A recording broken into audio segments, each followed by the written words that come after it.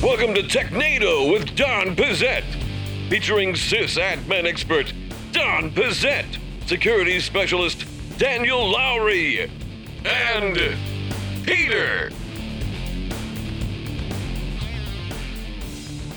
Hello and welcome to Technado with Don Pizzette. I'm your host, Peter Van Rysdam, joined as always by Don Pizzette. Don, how's it going? It is going great. You know, it is a beautiful, stormy, rainy day outside, and so what better time to celebrate Cybersecurity Month than right now? But it's winter here now, like the highs in the low 80s. Yeah. Grab your coat. It's nice. Yeah, it's a good time. And Still Daniel, like 98% humidity, though. Yeah, sure. So Yeah, I think that just means we're swimming at that point. So good to have you here, Daniel. And we're also joined by Brandon Hoffman, who is the CISO over at NetEnrich up in Chicago, and probably pretty upset that we're making jokes about a mild winter. What is it up there right now, Brandon? Yeah, hey guys, thanks for having me. It's actually not too bad right now, although it did drop into the 40s pretty recently, which was unexpected. I guess nothing should be unexpected, but it's back in the 70s today, so we're working on a win. Yeah, the 40s. That's when you take out the wool flip-flops down here. But, you Floridian. Yeah, well, thank you so much for joining us, Brandon, but we want to get to know a little bit more about you. So let's just go ahead and jump in with our first segment, Rapid Fire Questions. Who do you work for? What's new? Who are you? What's happening? What's wrong with you? All right, so in our rapid fire segment, what we're going to do is ask a couple of questions. You'll have approximately 1 minute to answer each one. If you go over, Peter's got a buzzer ready to buzz at you, maybe. There we go. And we'll continue on. We're going to rotate through people. I think Peter's going to go with our first question. Peter, what do you got? Sure. So basically, you know, I went on the NetEnrich site, but kind of help me out. Where does NetEnrich fit in the security landscape? Yeah, so NetEnrich offers what we call Intelligent SOC. And Intelligent SOC is similar to Managed SOC, but it has different layers to it that people can consume as standalone products, but also has a lot of advanced components and, of course, a service delivery component for the customers who don't have enough security people on staff to do it themselves, or maybe to augment some of the work that those good folks are doing. All right. Now, I know you've been with NetEnrich just for a brief while, a handful of months. There are a number of different managed SOCs that are out there. What was it about NetEnrich that kind of drew you in? Yeah, so what drew me in about NetEnrich is actually the future vision of the company. From a strategic perspective, we're building a platform that leverages, you know, all the modern technologies, AI and machine learning and AI ops, you know, things like that. And we're taking things not just from security, but also from NetOps and cloud ops, really across the IT space, and trying to solve problems more holistically. So security is one piece of it. We're going to continue to solve those problems and deliver more advanced capabilities there. But ultimately, it's going to dovetail into this bigger platform to really help drive resolution in IT long term. So I thought that was a really interesting vision, and technically, it's going to be quite a journey. Now, Brandon, little known fact, I'm not aware if you're aware or not, but there is a bit of a sickness going around here lately, and it has changed many people's attack surfaces. What would you say is the biggest change that you've seen since COVID has started? Well, obviously, the work from home is a huge thing. And the thing that people, I think, have to keep in mind is not just the people who are doing who are working on their laptops in all departments that are working from home. It's also the security professionals. So they might be used to having specific access to tools, being able to take control of machines, or maybe even physically take a machine. And now those security professionals are now working from home. So they have to find new ways to find things, new ways to do things. And of course, having this diaspora of people creates more attack surface because home networks are not as well protected, obviously, as corporate networks. So it creates more opportunity for cyber criminals to do what they do best. Wait, so you're home right now? Because that looks like an industrial level coffee machine behind you. I was thinking the same thing. It's serious business. In my basement, it's serious. Yeah, that's not bad. That's not bad. I want to work from that. He's like, are you hiring?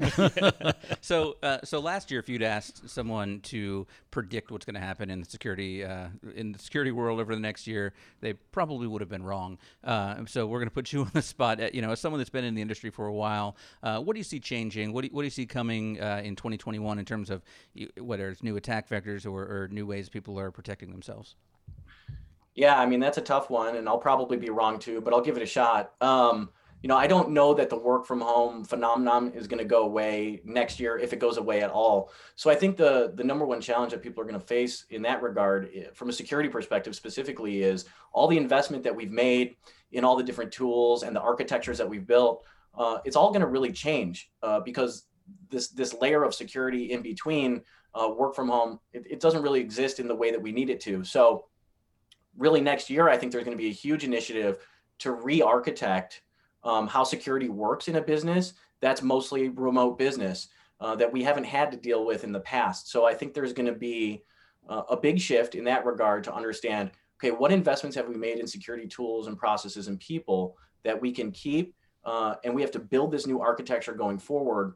How's that going to change the tooling that you buy, how the processes are going to work, how you're going to leverage more modern tools. I think that there's a lot of new security technology that people probably have been waiting to adopt because they didn't really have a need for it.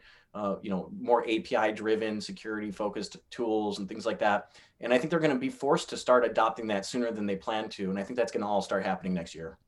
It's interesting because I was thinking about some of the different jobs where, as a society, we were in a pretty good place to flip into work from home. There were some careers, obviously, that were devastated, but there were many careers that had already been kind of set up for that. So, like if I was a salesperson, well, I have phones and email at work. I have phones and email at home, so it's not a probably big transition. VoIP anyway. Yeah. So. Most of it's switched over. It's not like it's the old PRIs and T1 lines and all that mess. If I am a customer support, again, phones here, phones at home. But what about security professionals? You work in the security industry. You're a CISO. Have you been able to just snap into that working from home no problem, or are you finding that there are tools and things? And specifically, I'm thinking of like, if I was responsible for security at work, I might have approved IP addresses for running scans, and then I go home and I don't have those approved IP addresses. So have you run into any challenges with that? Yeah, that's exactly what I was, exactly right. Those are the types of things that I was alluding to, is that we've all built this security architecture to work in a specific way, right? To scan from a certain place, to quarantine a certain thing, to have traffic flow a specific direction. All those things are going to have to change. So we're all facing those challenges. And what happened in the past couple months, at least with me and some of the colleagues that I've spoken to, is that we've kind of had to build crutch architecture, right? So we have to just make it work with what we have. But all that's going to have to change next year if it doesn't go back to quote unquote, normal. Would you think that it would be reasonable? I mean, I used to work for an insurance company. We had a lot of satellite offices, and they were using, whatever broadband solution that they had available for those offices to connect with. And we just did basically a split tunnel through a firewall. With things like pfSense, would that be something to where, if the company doesn't have to spend money on brick and mortar infrastructure, could they spend money on sending out like very reasonably priced firewall solutions to homes so that they could better secure them, use something like split tunneling so that they don't have to worry about non-work function, that kind of thing? Is that something that might be the future? Yeah, it's funny you bring that up. I actually literally just had this conversation last week with a buddy of mine. Is like, why can't we just, build a bunch of cheap Raspberry Pis or, like you said, pfSense, and just send these out to all the users? And I think that's a viable option to a degree. I think one of the challenges we're going to have is, most users aren't technically savvy. So what happens when they plug it into their home network and then something goes wrong, right? They're not capable of troubleshooting it themselves. Troubleshooting something like that over the phone, which is core to the connectivity, also creates a challenge, right? Because if there's no connectivity, how are you going to troubleshoot it? So I think to a degree, if we can really design something that's really plug and play, super low failure rate, easy to use, and provides the security we need, I think that's a viable option.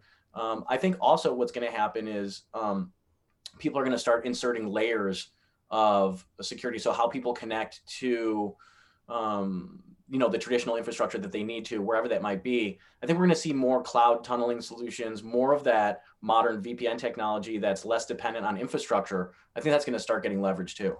It's almost sad. For the last couple of years at RSA and Black Hat and conferences like that, we have been force-fed this whole story about how you really need artificial intelligence-driven intrusion prevention on your network. You need these devices that are watching the routine traffic, looking for anomalies and filtering that out. That's how you're going to stop the bad guys, is looking for anomalies.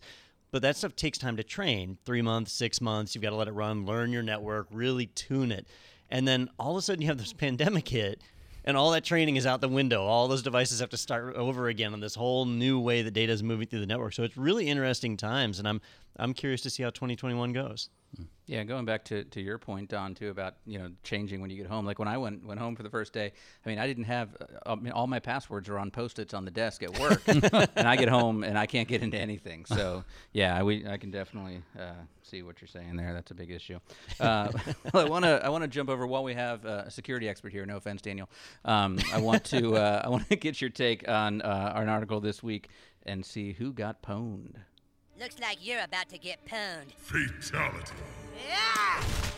All right, so this article comes from ZDNet.com. This worm phishing campaign is a game changer in password theft and account takeovers. The security incident highlights the need for multi-factor authentication in the enterprise. So, Don, can you kind of walk us through first Sure. what we're talking about here? So there was a security organization, not NetEnrich, but a different one, that was responding to an account takeover. Right, business email compromise is pretty common these days. Phishing attacks are just ubiquitous. I get phishing attacks every single day in my mailbox. It's kind of routine now. But in this case, they noticed something bizarre, which was that it was an incredibly effective phishing campaign. And what they found is they dug down into it that these weren't just like cold call emails, a random email you get out of the middle of nowhere. What they found was that somebody had basically written a bot where they performed a phishing attack and compromised one mailbox. And once they had that one mailbox compromised, they then monitored email for it over time. They were very patient. And their bot was set to automated in a way where it would wait for existing communications to happen. And then, emails might go back and forth 3 or 4 times as people have a conversation. And it would wait until a little further in the communication, and then it would reply. And so that gave it a level of credibility. When people just get an email out of the blue, they can be distrustful. But when it's the 5th reply in an email chain, and it's coming from a legitimate mailbox, they're a little more willing to believe that's a legitimate email. And it contained a link that would say, you need to access this document, click on this link, and then people would click on it, provide their credentials, leading to more accounts getting taken over. And so what they found was it was just an incredibly effective and somewhat ingenious phishing attempt that goes a little bit beyond what most of the phishing attempts have done so far. So, Brandon, is having a dedicated SOC, is that something that's going to be able to, identify something like this and help you out? Yeah, I mean, I think that to a degree, some advanced analytics that we have in the SOC, I mean, we talked a little bit earlier about, learning and the machine learning, the AI, and how it has to learn the behavior. And a lot of that got thrown away with the work from home. But, having all the telemetry, including email traffic, having that all folded into one place where you can run those advanced analytics still has significant value. Would it stop a phishing attack like that? I don't know that it would necessarily stop a phishing attack like that, because I think we've kind of all accepted that phishing is going to happen and people are going to click on things. And that's why the focus is really around what they're doing with the phishing. So when you talk about password theft to fuel account takeover and brute forcing of accounts and things like that, that's something for sure having a centralized, having something like a SOC with advanced analytics can do. Looking at, has this user logged in here before? How many times have they tried to log in? And taking automated, remediation against that so that the brute force attack is not successful. This, of course, assumes that people continue to ignore the advice to do multi-factor authentication. Yeah, and this was one of those scenarios where it all did start with one mailbox getting compromised, and if they had multi-factor authentication turned on, that wouldn't have happened, and this whole attack would have been thwarted. So, like, the technology to prevent this is out there. Although, I look at some of this and I think about the old days, right? In the old days, if I worked in a company and I wanted to share a file with somebody, we would have mailbox size limits of 10 megabytes or something really low. So you had a centralized file share, and you would drop it on your S drive or whatever it was, and then other people in the office could browse to it and access it there. And so you kind of knew, this was the trusted location for files in my network. And if the file wasn't in that location, then I didn't trust where it came from. But today we have cloud storage, right? Stuff is stored in OneDrive or Dropbox or whatever else it is that we're using. So it's pretty common for me to get an email with a link out to an attachment that's on some completely separate service. And I think there's advantages to the cloud, and that certainly a convenient side, but there's a lot of risk to it too. And this kind of played on that risk. People expect to see a link to files now. Yeah, definitely. And Brandon, getting back to socks in general, I'm kind of curious because I'm not really sure at what stage is a company big enough to have one, or I guess kind of that's where you fit in for the companies that maybe don't have one in house and want to outsource that model. So, kind of where do you fit in there? Yeah, I mean, there's a couple different schools of thought on it, or a couple different ways that you can apply our solution to this problem.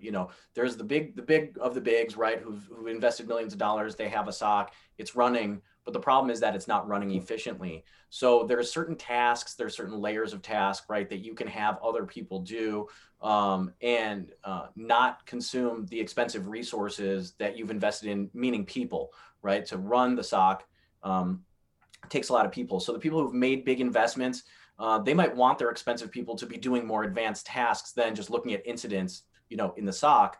Maybe they're going to be the ones resolving it. So in that case, a solution like ours is great for those folks. For the people who, don't want to make the investment, can't make the investment, or can't have the people to do it, we're a great source to solve that problem for them.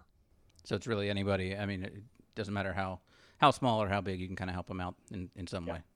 Yeah, Exactly. and it's certainly not something you want to screw up. So, if you're looking at implementing your own security operations center, then there's a lot of mistakes that can be made. And if you make a mistake in that area in these days, that's going to result in a breach, compromise of customer PII, a huge PR event.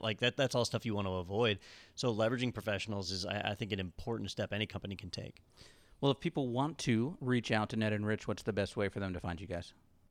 Yeah, just go to netandrich.com. All the information is held there. Of course, you can look any of us up on LinkedIn. We're doing a Bright Talk session for part of National Cybersecurity Awareness Month on October 13th about smart devices, which plays directly into part of the conversation we have about working from home, and everybody's got their coffee machine, over here, connected, and they've got everything connected to the internet, and that just creates more attack surface. So it's going to be a great talk. We'd love to have a chat with anybody about it. Wait, is that one online? No, definitely not. I'm like, it's right there. You can touch a button, but if it is, what port? You could make a coffee on it, but it won't deliver it to you. So yeah, what's the point at that point? I know. Yeah. What a piece of crap. Yeah, I think that's kind of a big focus this month. I know we're doing an IoT webinar as well, where Daniel's going to be hacking a FOSCam, an IP camera, and I mean, honestly, that could be anything though. It could be a fridge, it could be a toaster, or that's the example everyone uses. But yeah, the devices are all over your house, so that's a great idea to check that out. And so yeah, head over to Ned and Rich and check that out, and check out the webinar as well. But Brandon, thank you so much for taking the time to join us today and give us your perspective. Yeah, thanks so much for having me, guys. A fan of the show, so appreciated being here. Oh, wow. That's flattering. It was nice to have a real security expert on today. Now we know what we now- should be getting from Daniel. Now Daniel's going to be bitter for the rest of the show, and we got to deal with that. Well, Listen, as soon as you give me that CISO title, that's true. Yeah. you can expect that level. No, you can be the Then you're qualified. Yeah, right. the head of security. Until then, I'm strategy. just some guy. All right. Well, thanks again, Brandon, for joining us, and stay tuned, everybody. We've got more TechNado with Don Pizzette coming up right after this quick break. IT pros who want to learn on the go? The IT Pro TV Android app is for you. Now it's better than ever with the dashboard view built in. Easily resume viewing, see new courses as they're added, and track your hours viewed. Start up your next episode with the touch of a button to binge watch on the go. Track your progress at a glance, and download episodes as an annual member for offline viewing. Access all IT Pro TV courses with a simple button. Choose landscape mode for larger viewing. Choose your course by category, certification, or job role. Watch anywhere and pick up later on your favorite devices. So head to the App Store and download the IT Pro TV app. All right, welcome back to TechNado with Don Pizzette, and thank you so much to Brandon Hoffman for joining us from Net and Rich and telling us all about socks and why we need them. Yeah. Keep your feet warm. Yeah, that's And why you always lose one in the dryer. yeah. Just make sure you wash I'm not a huge fan of blisters either, so. your sock. All right, well, let's go ahead. We've got a lot of news to get to, but actually, first, we're going to look back at a recent news article in our favorite news segment, Deja News. News. All right, so this one is from ZDNet as well. We're looking at Microsoft's Azure AD authentication outage. What went wrong? It's been a rough week for Microsoft users who have first and third-party apps that rely on Azure Active Directory for authentication. And Microsoft has published a root cause analysis of the issues. And I know originally we thought it was something that they rolled out because they immediately started rolling back a problem. Did that turn out to be the real issue, Don? Sort of, yes.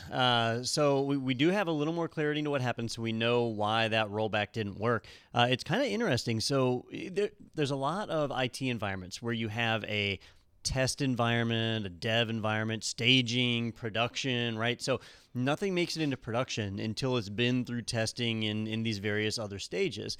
Well, Microsoft has that too. They actually have 5 different stages that changes go through before they make it into production. And they call this their Safe Deployment Process, or SDP. Well, it turns out they were doing a routine update to Azure AD, and they were deploying this change to the very first of the rings. So, they've got 5 different rings to get through. This is just a ring number 1 where they test it out. And there was a bug in their SDP, and the bug caused that change to roll straight into production and basically affect the entire planet. So they knew within 5 minutes that things were screwed up. Well, you say affect the entire planet. I know you were kidding, but this affected America more than, Europe and Asia, right? I think it was just the rollout delay. I think ultimately this would have affected it would everywhere. have affected, yeah. Yep. So, it just completely bypassed all of their protections that they had in place and went straight into production. So when they went to roll it back, the problem is it was a problem in their deployment system. So the rollback was looking at the right ring and not looking at production. And so the changes weren't supposed to be in production in the first place. So that's why they couldn't roll it back effectively. So they thought they had rolled it back, but really hadn't. And then they had to basically get in there and manually do it. And when we talk about manually doing something across thousands of servers all across the globe, that's a big deal. And that's why this outage kind of dragged on for about 8 hours. So it was kind of a big one for them. It wasn't, a full outage. They were able to try and compensate different ways. But it is neat to be able to get a little bit of insight into, the way their back end is normally protecting us and see how that totally failed this time. Now, Don, in my WSUS server, I just hit that rollback button and it's gone. I'm good to go. Why didn't they just do that? Yeah, so, WSUS.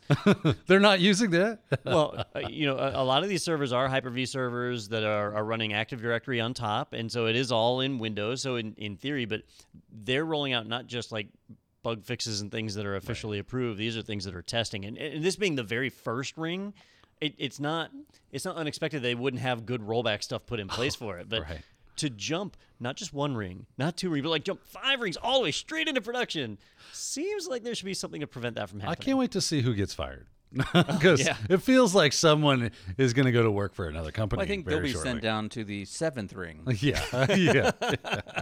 Is probably what's going to happen. There's the wailing and gnashing of teeth, right? Yeah. How cool would that be? If somebody at Microsoft had read Dante's Inferno and named each of the rings after the layers of hell. That would be kind of funny.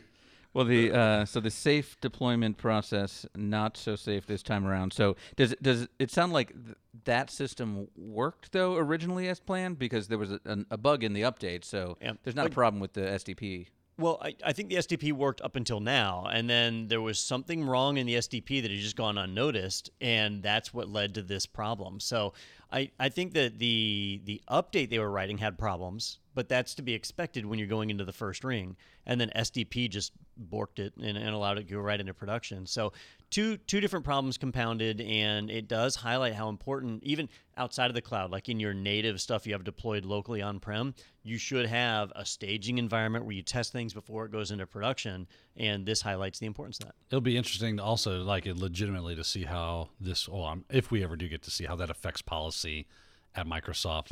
we cannot allow something of this magnitude to happen again. The fact that it was able to jump through all those rings and hit production should have never been. So Right. why did that happen? Okay, now let's fix it so that never occurs. I'm guessing there will be more people that have to turn their key at the same time to Yeah. make the next update happen. Well, this is a challenge with cloud directories is, how do you set up a staging environment for your directory server? It's very difficult, and it looks like, at least in this case, that maybe there's not a true separation between those environments. You get a lot of bleed over. The cloud is very hard to set up separate environments for. Well, I will say kudos to Microsoft for sharing how this happened, because this had been, the U.S. government or something, we would have no clue what was going on still. And Pour one out for my Microsoft homies.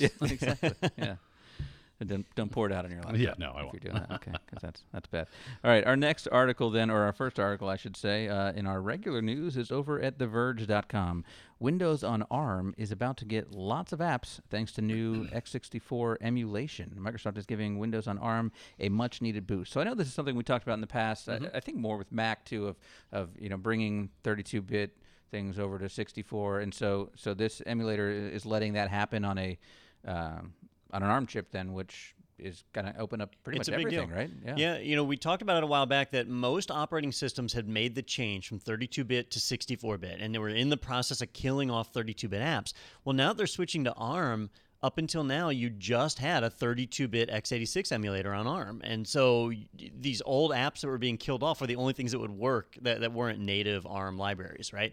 Well, Microsoft has rolled out a demo, basically, of their 64-bit emulator. And so they've shown it off. It's going into some of the fast ring testing right now. And that means, devices like the Surface the Surface Pro X that I've made fun of. It's got an ARM processor in it, so it can't run crap. Well, now it actually can run some things.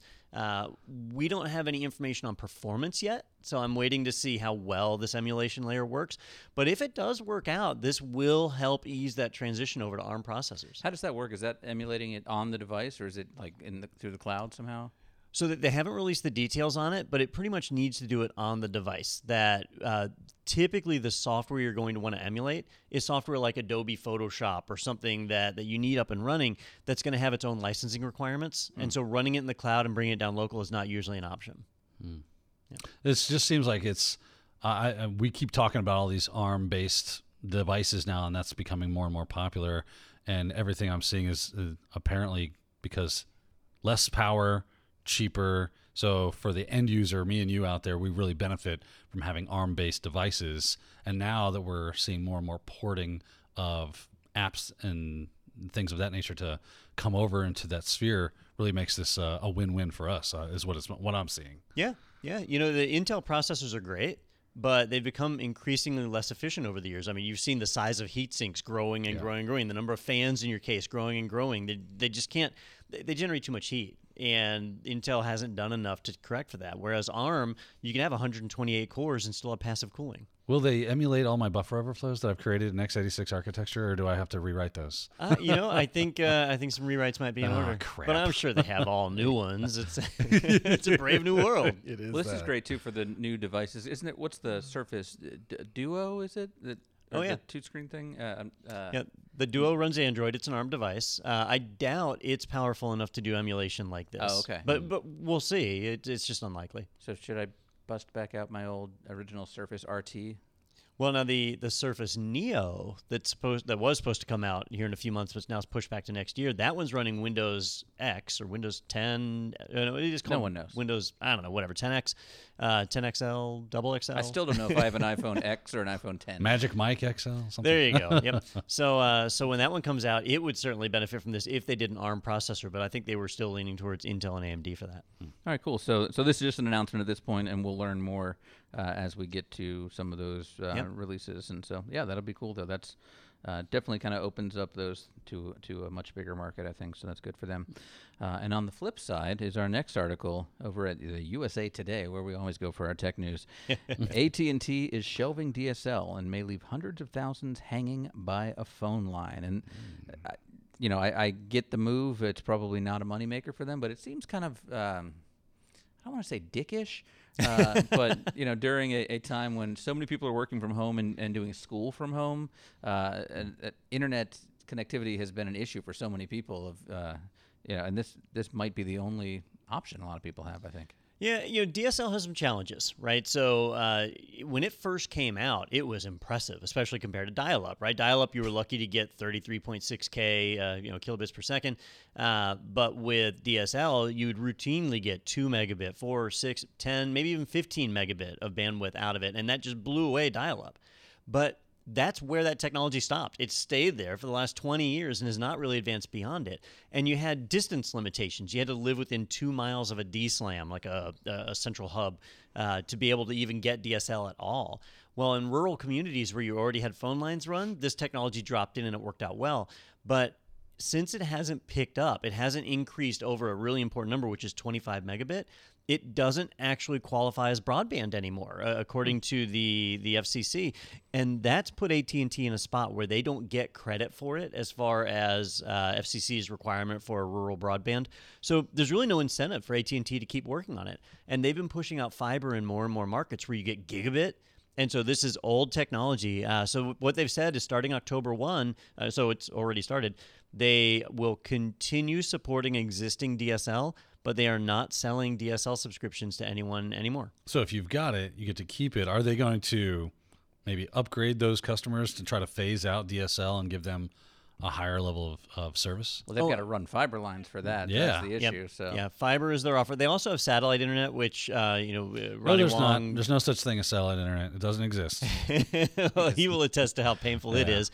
But, they are obviously pushing fiber, but they're not running fiber out into rural areas. And that's why the article is saying it's leaving some people hung by a phone line is they can go back to dial-up, but it's hard to find dial-up service anymore. Yes, true. I thought Daniel was saying that satellite doesn't exist because we're on a flat Earth, and how are you going to have something Well, there is circling that. So Well, obviously. it would keep running into the turtle. Yeah. If the satellite That's holding everybody up. Yeah. A turtle or an elephant? I thought it was an elephant. There's both of them right There's there. a lot Sure, of theories, and science isn't. It's still out on this. Yeah. We're not sure. I mean, what good are scientists Maybe- if they can't tell if it's an elephant or a turtle holding Maybe up the it's earth? both. Who Yeah. knows? Ooh, an elephant with a turtle shell. holding Right. up an elephant holding a turtle up. Yeah, we don't Could know. be. Could be. We don't Yeah. know. There's just possibilities around All I this. know is stay away from the edge. You heard it here first on TechNado. All right. Well, I doubt a lot of people listening still have DSL, but you can't anymore. Yeah. No, So- they still get it, right? They still Yeah, you still, if you support got it, you can keep it until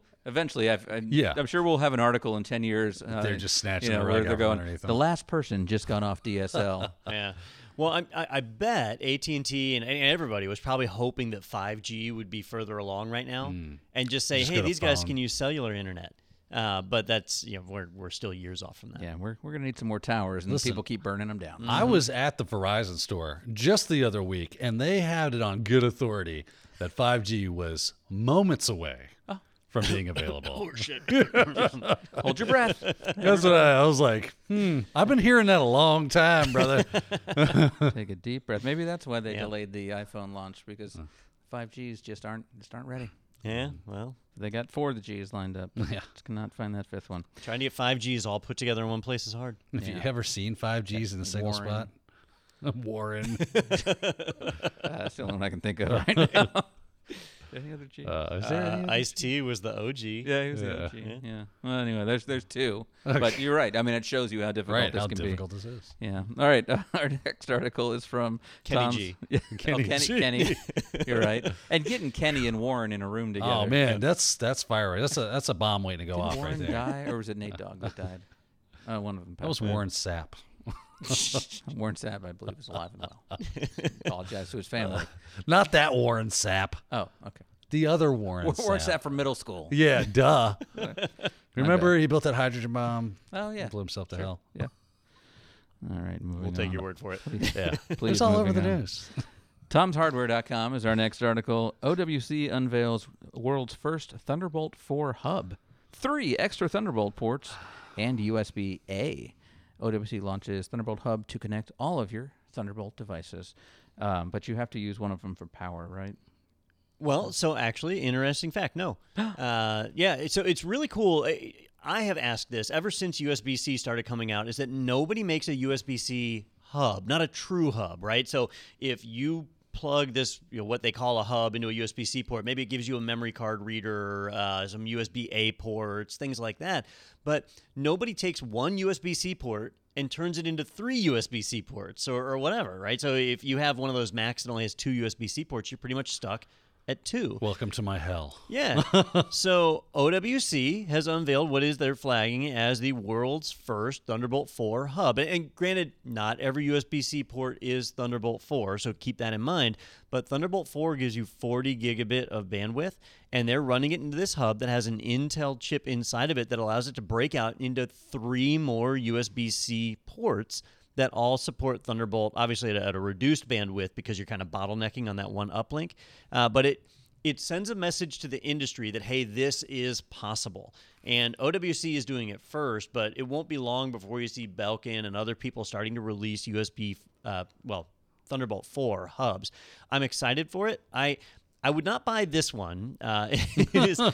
It's priced at $150, which is actually a really good price for a device like this. But OWC has a history of being like terrible with firmware updates, and so on a first-gen device, you don't want to buy it from OWC. But in the future, as we see other companies releasing these, it'll be really handy. So I'm glad to see somebody is finally releasing this.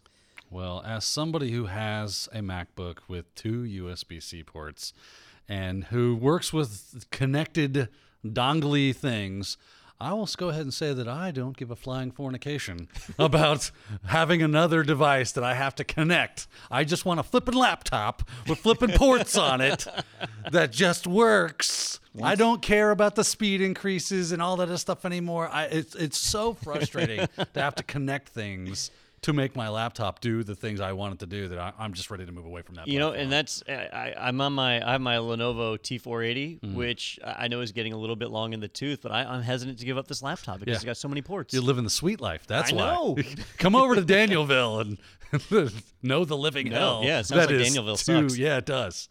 It does. He has Giant DSL sucky. in Danielville. You go to Oh, Danielville, man. you got to like roll up your windows. You do. You lock better. the doors. Because we will straight up steal that Lenovo. Give me those ports. How many ports you got? Yeah. What you got in there, man? You got on my ports. So I don't know how computers work or technology or wash So- between your legs and crotch. Yeah, so I'm just curious.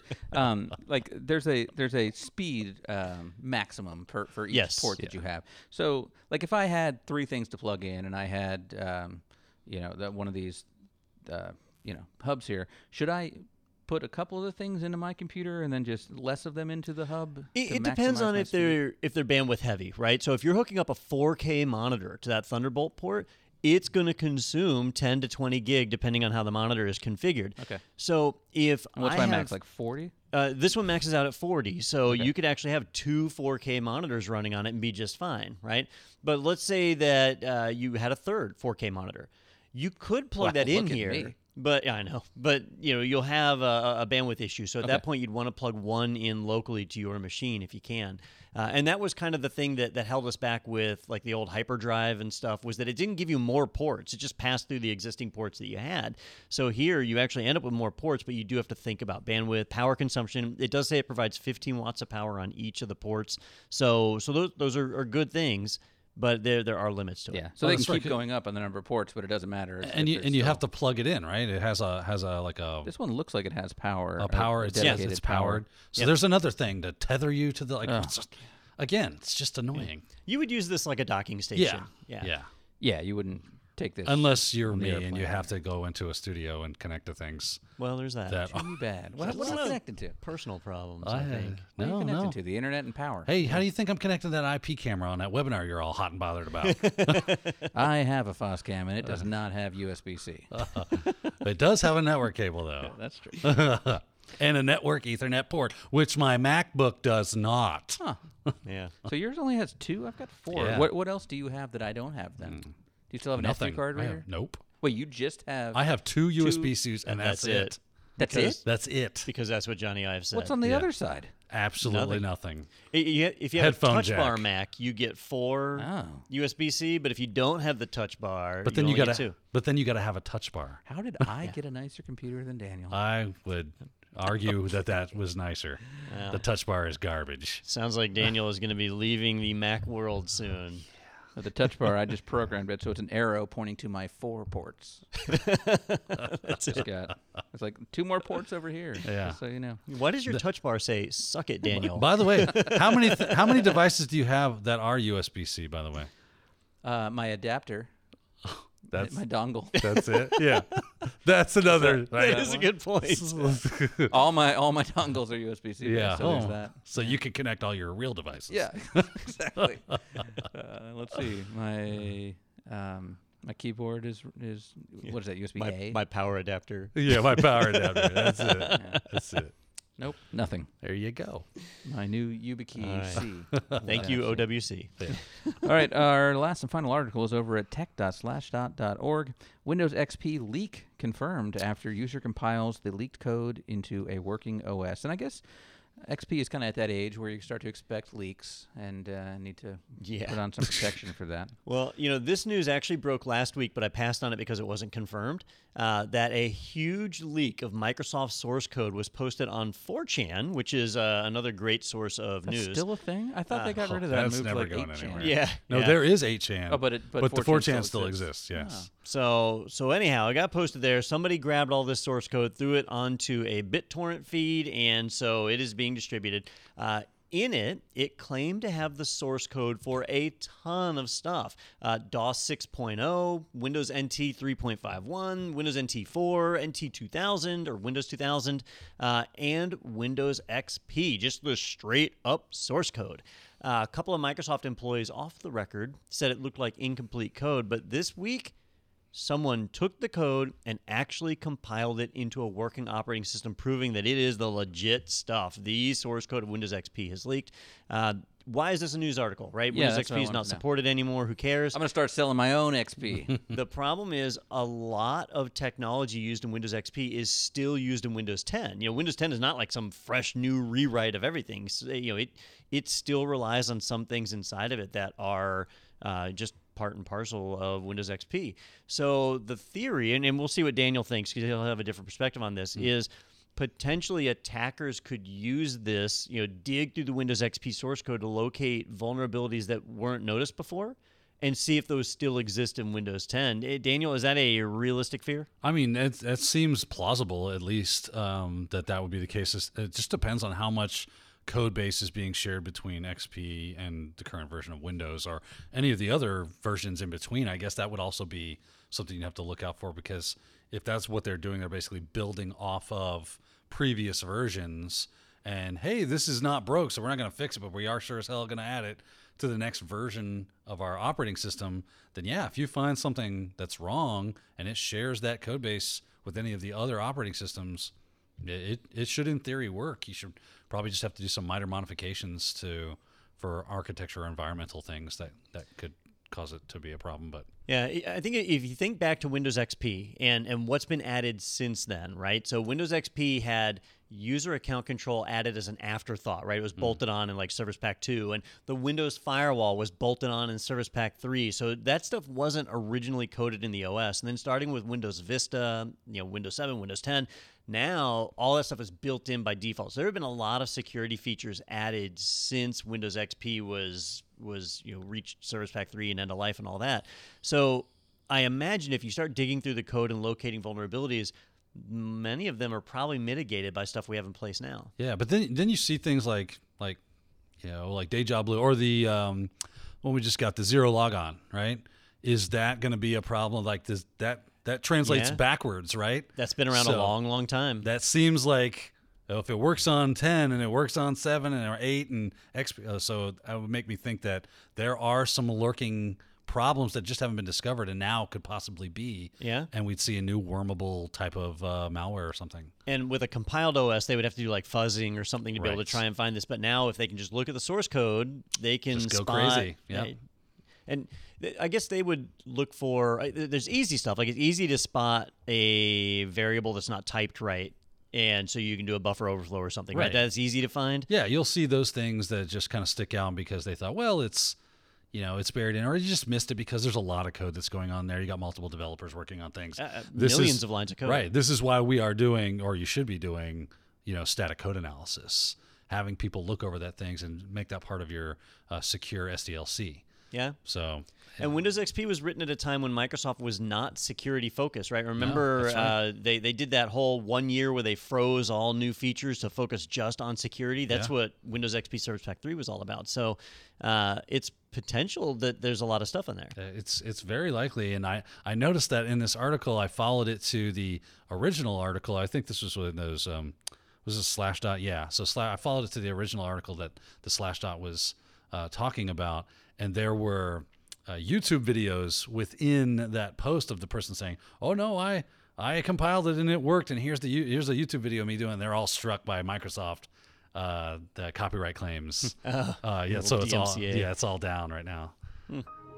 Oh, well, I just got mine compiled. There it is. Good job. Good job, Peter. So, yeah. What did it take?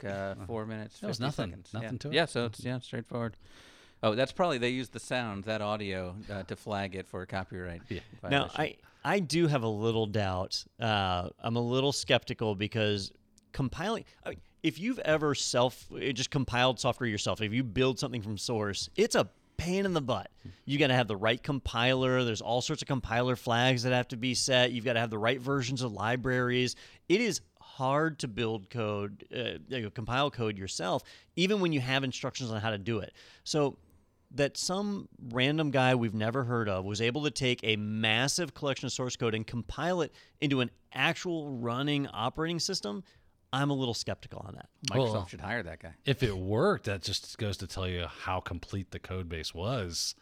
And maybe they just stuck it through the compiler and everything went gravy. And Yeah, it's really a compliment to Microsoft. What compiler though? Because who knows? A lot of it's I written in C, or Yeah. it can't be Visual Studio. We just fire up VB6. Yeah, I would assume it's some C code, but I am ignorant on this, so I'm talking out of a place of no information. I would assume that if Microsoft is striking their video down, because if it was bull, they'd be like, yeah, this guy's obviously full of crap. Yeah, go ahead, waste your time. But if they're going, no, to take that down right now, Yeah. they have IP that's being shown, and they don't want to see that. Yeah, All right, well, I'm ignorant on it too, so I'm glad I could help on that. Peter, on that you article. ignorant slut. Yeah. Once again, now we almost were safe for children the whole time. Yeah. Because That was Daniel, from SNL though. It's okay, it was, right? yeah. But Daniel said fornicator instead of the other F Oh, word, yeah. It so was a good- we were good clear. But I said dickish, so I don't know. Oh yeah. Is that cats? We're in a gray area, Yeah. I feel like, but Yeah. we passed it there. We're in one of those shades of gray. Yeah. But then again, when we put all those things All 50 together of in them. one 30-second clip, that's probably enough. Mr. Van Rysdom, did you say the word dickish? Was that what you said? Oh, wow. Tarnation. All right, we've got a great webinar today. If you're happen to be watching this right when it comes out on Thursday, October 8th, it's Secrets of IT. Are your devices spying on you? Where Daniel will be live hacking into a real IP camera. But don't worry, if you're listening to this later, you can go back and check out itpro.tv/webinars and find the archive of that one. Should be a lot of fun. I was going to do a fake IP camera, but then I thought, you know what? I'll go with a real one this time. Yeah. Well, it's not like a Daniel cam. Yeah. It's a a Daniel cam. real purchased on Amazon. Yeah. Camera. But we've also got one coming up later this month on Thursday, October 29th. Don is going to be doing lessons from the dark web using a Raspberry Onion router for secure internet access. So, I mean, what we were talking about earlier today with Brandon of having your own little firewall, we could set up our own little Raspberry Onion router and be totally safe then, right? Totally safe. I mean, if the dark web's taught us anything, it's a very safe It's place. very safe, yes. So again, itpro.tv/webinars. You can register for both of those and also see the archives if you're catching it later. And while you're on that internet, head over to go.itpro.tv/technado. You can get a team trial. You can also check it out and get a 30% off coupon code for yourself for your personal plan. That's good for the lifetime of your subscription. So you get that price and you're locked in. Even as we raise rates through the roof every year, I'm sure probably you are locked in. It's coming, so lock in now. That's a good promo, right? It's like a sense of urgency, I feel like. That's at go.itpro.tv/technado. All right, well, thank you again to Brandon Hoffman for joining us.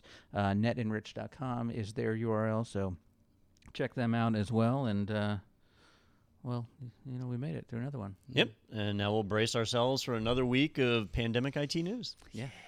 I'm sure this week is the week that nothing will go wrong, and it'll all be happy stories about great new tech that's coming out. Yeah, if there's one thing I know, it's the closer we get to the election, the more positive and upbeat the news gets. Yeah, the stock market should be doing great today. So. It's amazing.